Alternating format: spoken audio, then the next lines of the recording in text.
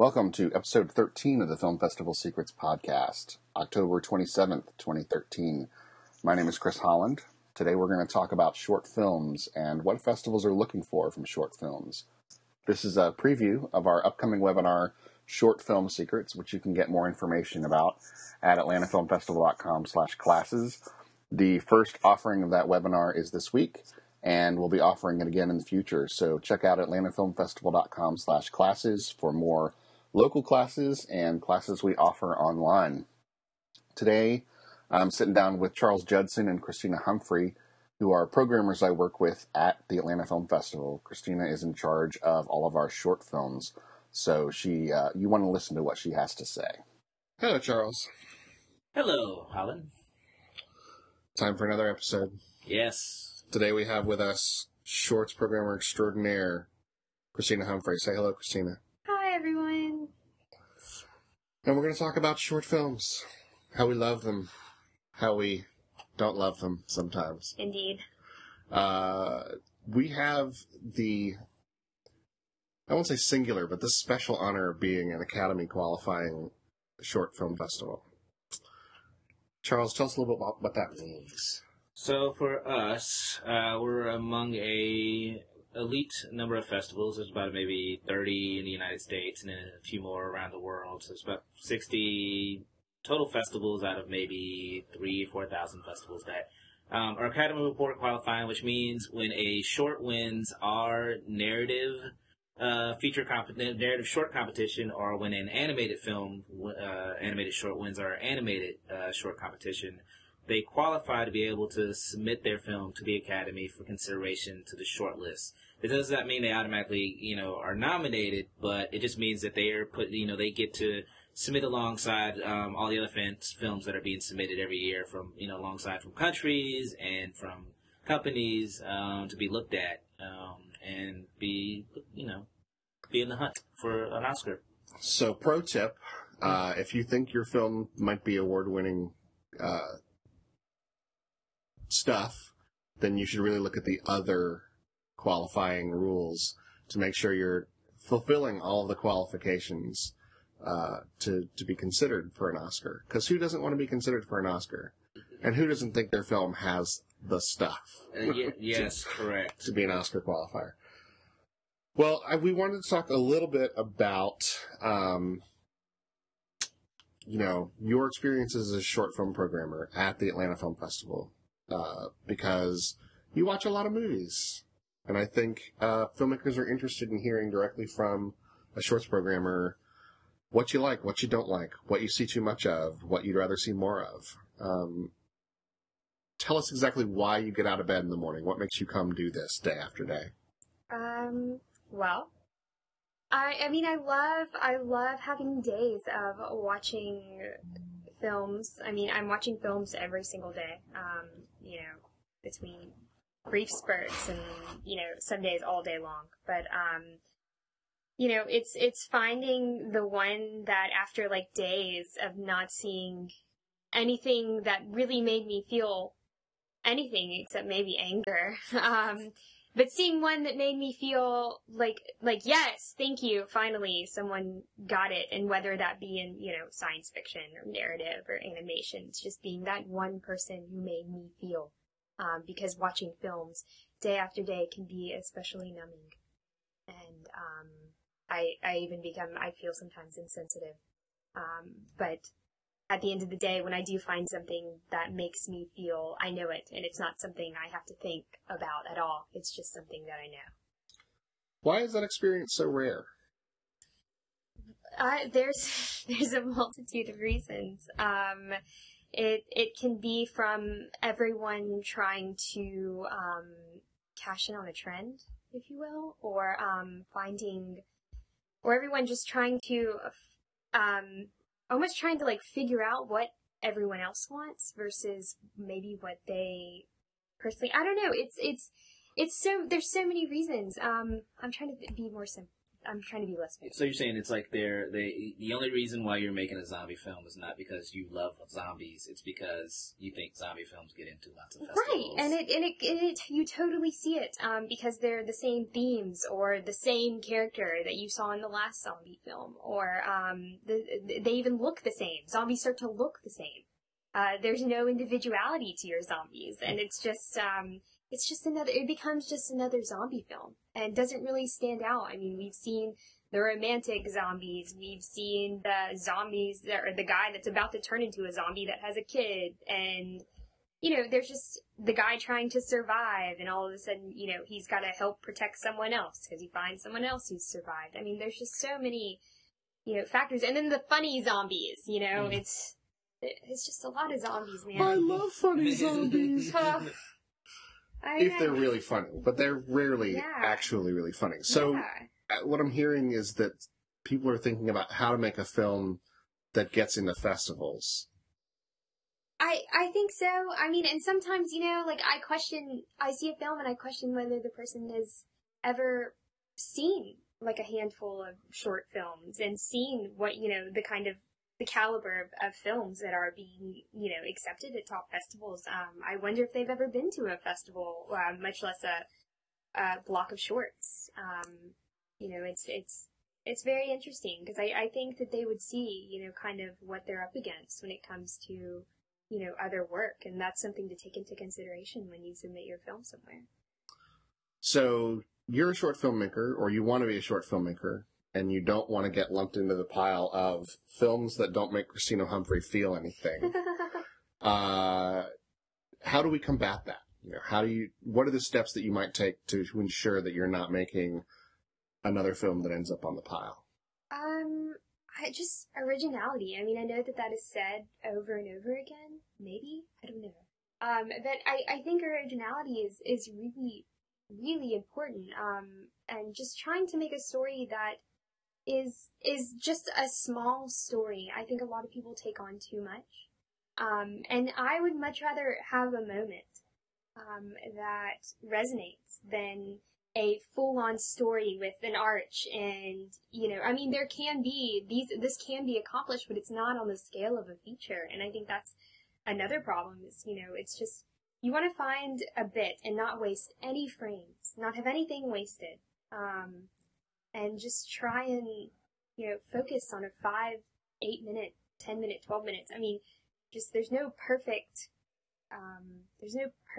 equation that, you know, can, you know, your short is a great short. It's a small story that you can focus on instead of trying to focus on so many factors. And the ones that end up focusing on the smallest stories that you might not even think would be entertaining or worthy end up being the most authentic. So, education seems to be a key issue here. You can't know what's original if you don't know what's already been done. Right. So let's assume that you're Joe filmmaker and you don't live in a town with a film festival, which is pretty rare, by the way. Yeah. The number of festivals in small towns in Mississippi would knock you out. And now maybe those festivals don't have access to, you know, the best caliber of shorts, but that's still not necessary. Let's assume you're on the South Pole, right? You're living in Antarctica. How do you figure out what's out there in terms of short films that are playing festivals? Well, it's actually really simple now.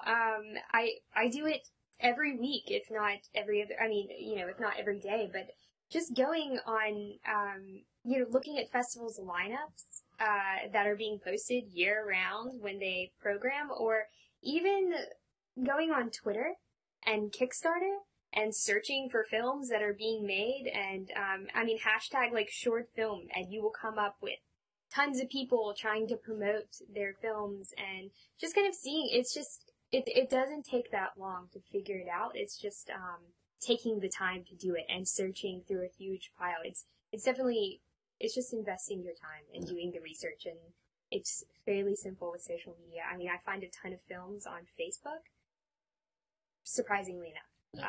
You know, just because their Facebook page pops up on like the side of my my feed, or somebody else that I know liked a film, and it comes up. Yeah. It's just doing your research, really. Let's point out a couple of resources. First one is Short of the Week. Yes. Shortoftheweek.com, which posts what they deem to be the best short films, many of which have played festivals. I think that's the hard part, is if you look at film festival lineups right now, they're listing the films that they're playing right now, which almost by definition are not available online. Right. So you need to be able to see films that played festivals 6 months ago or a year ago. And so sites like Short of the Week are the best place for that. Vimeo Staff Picks. Vimeo Staff Picks is an awesome resource. Yeah. Also, now every year, Sundance releases, 10 plus of their short films on YouTube for the world to enjoy as they're playing the festival, which I think is, if you want to see the cream of the crop when it comes to short films, you need to be watching those 3 sites. I think are probably 3 of your biggest resources. Right, for sure. Can make or break your film. But yeah, it's really amazing. I consider it to be a trend because early on, like in May, that was when we opened submissions, right? Mm-hmm. Yeah. May was when I started seeing this and noticed it, I think by June. I was like, whoa. And they keep coming, and it's really interesting. I felt like it's something that people were scared to approach when it came to shorts. And you don't think they're doing it cynically now? I mean, because there's the old joke that if you want to get an Oscar, play someone with mental deficiencies. In a feature, though. Right. In a feature. And I think it's very hard to do in a short film. Just like having a couple in a short film and establishing this chemistry between them in a really short time is a very difficult thing to do. And I almost kind of put that in the same category. I mean, because it's hard to make, a character, have that authenticity when it comes to chemistry between the characters, especially when one has a challenge with communication.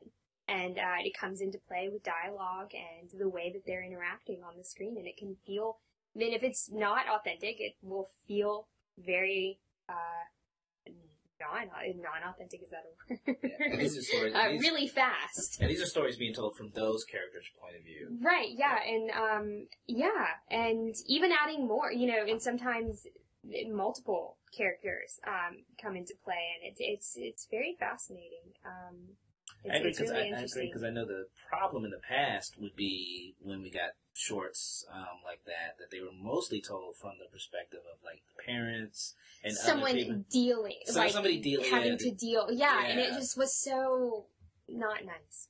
Yeah, it was kind of patronizing. It was, even though you could tell the filmmakers, you could tell the sentiment behind it was genuine. Right. Unfortunately, not realizing the execution of not telling the story from that character's perspective was actually a little bit patronizing. Right, and it just kind of, in the end, it left you with a negative, just a really bad taste in your mouth. And, that's what happens. All right, let's sum up here. So I'm hearing, make your film efficiently with an economy of storytelling. Don't waste any time. Don't waste any frames. Don't waste any money on a location. A location's really that, you haven't mentioned that before.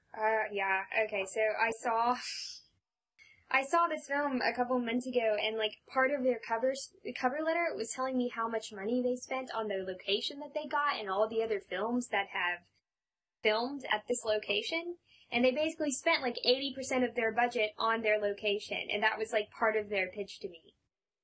And the location I could not have given. Was it like Bronson Canyon or something? I just wanted to forget. It just pissed me off so bad, because I was like, I don't give 2 craps about your location. Like, I want to know if your story is okay. And that's what, and their story wasn't that great. Well, it was really pretty. Well, the question I would ask, following real quick on that, is what's more important, the location or the production design? Because we've had this good discussion before about, like, especially for shorts where, there's nothing more impressive than a filmmaker that really fills the frame, and like when you see it, there's choices there, and that for a short, they're not really just shortchanging it, that they're treating it a little bit. That's one of those areas where they're treating it like a feature.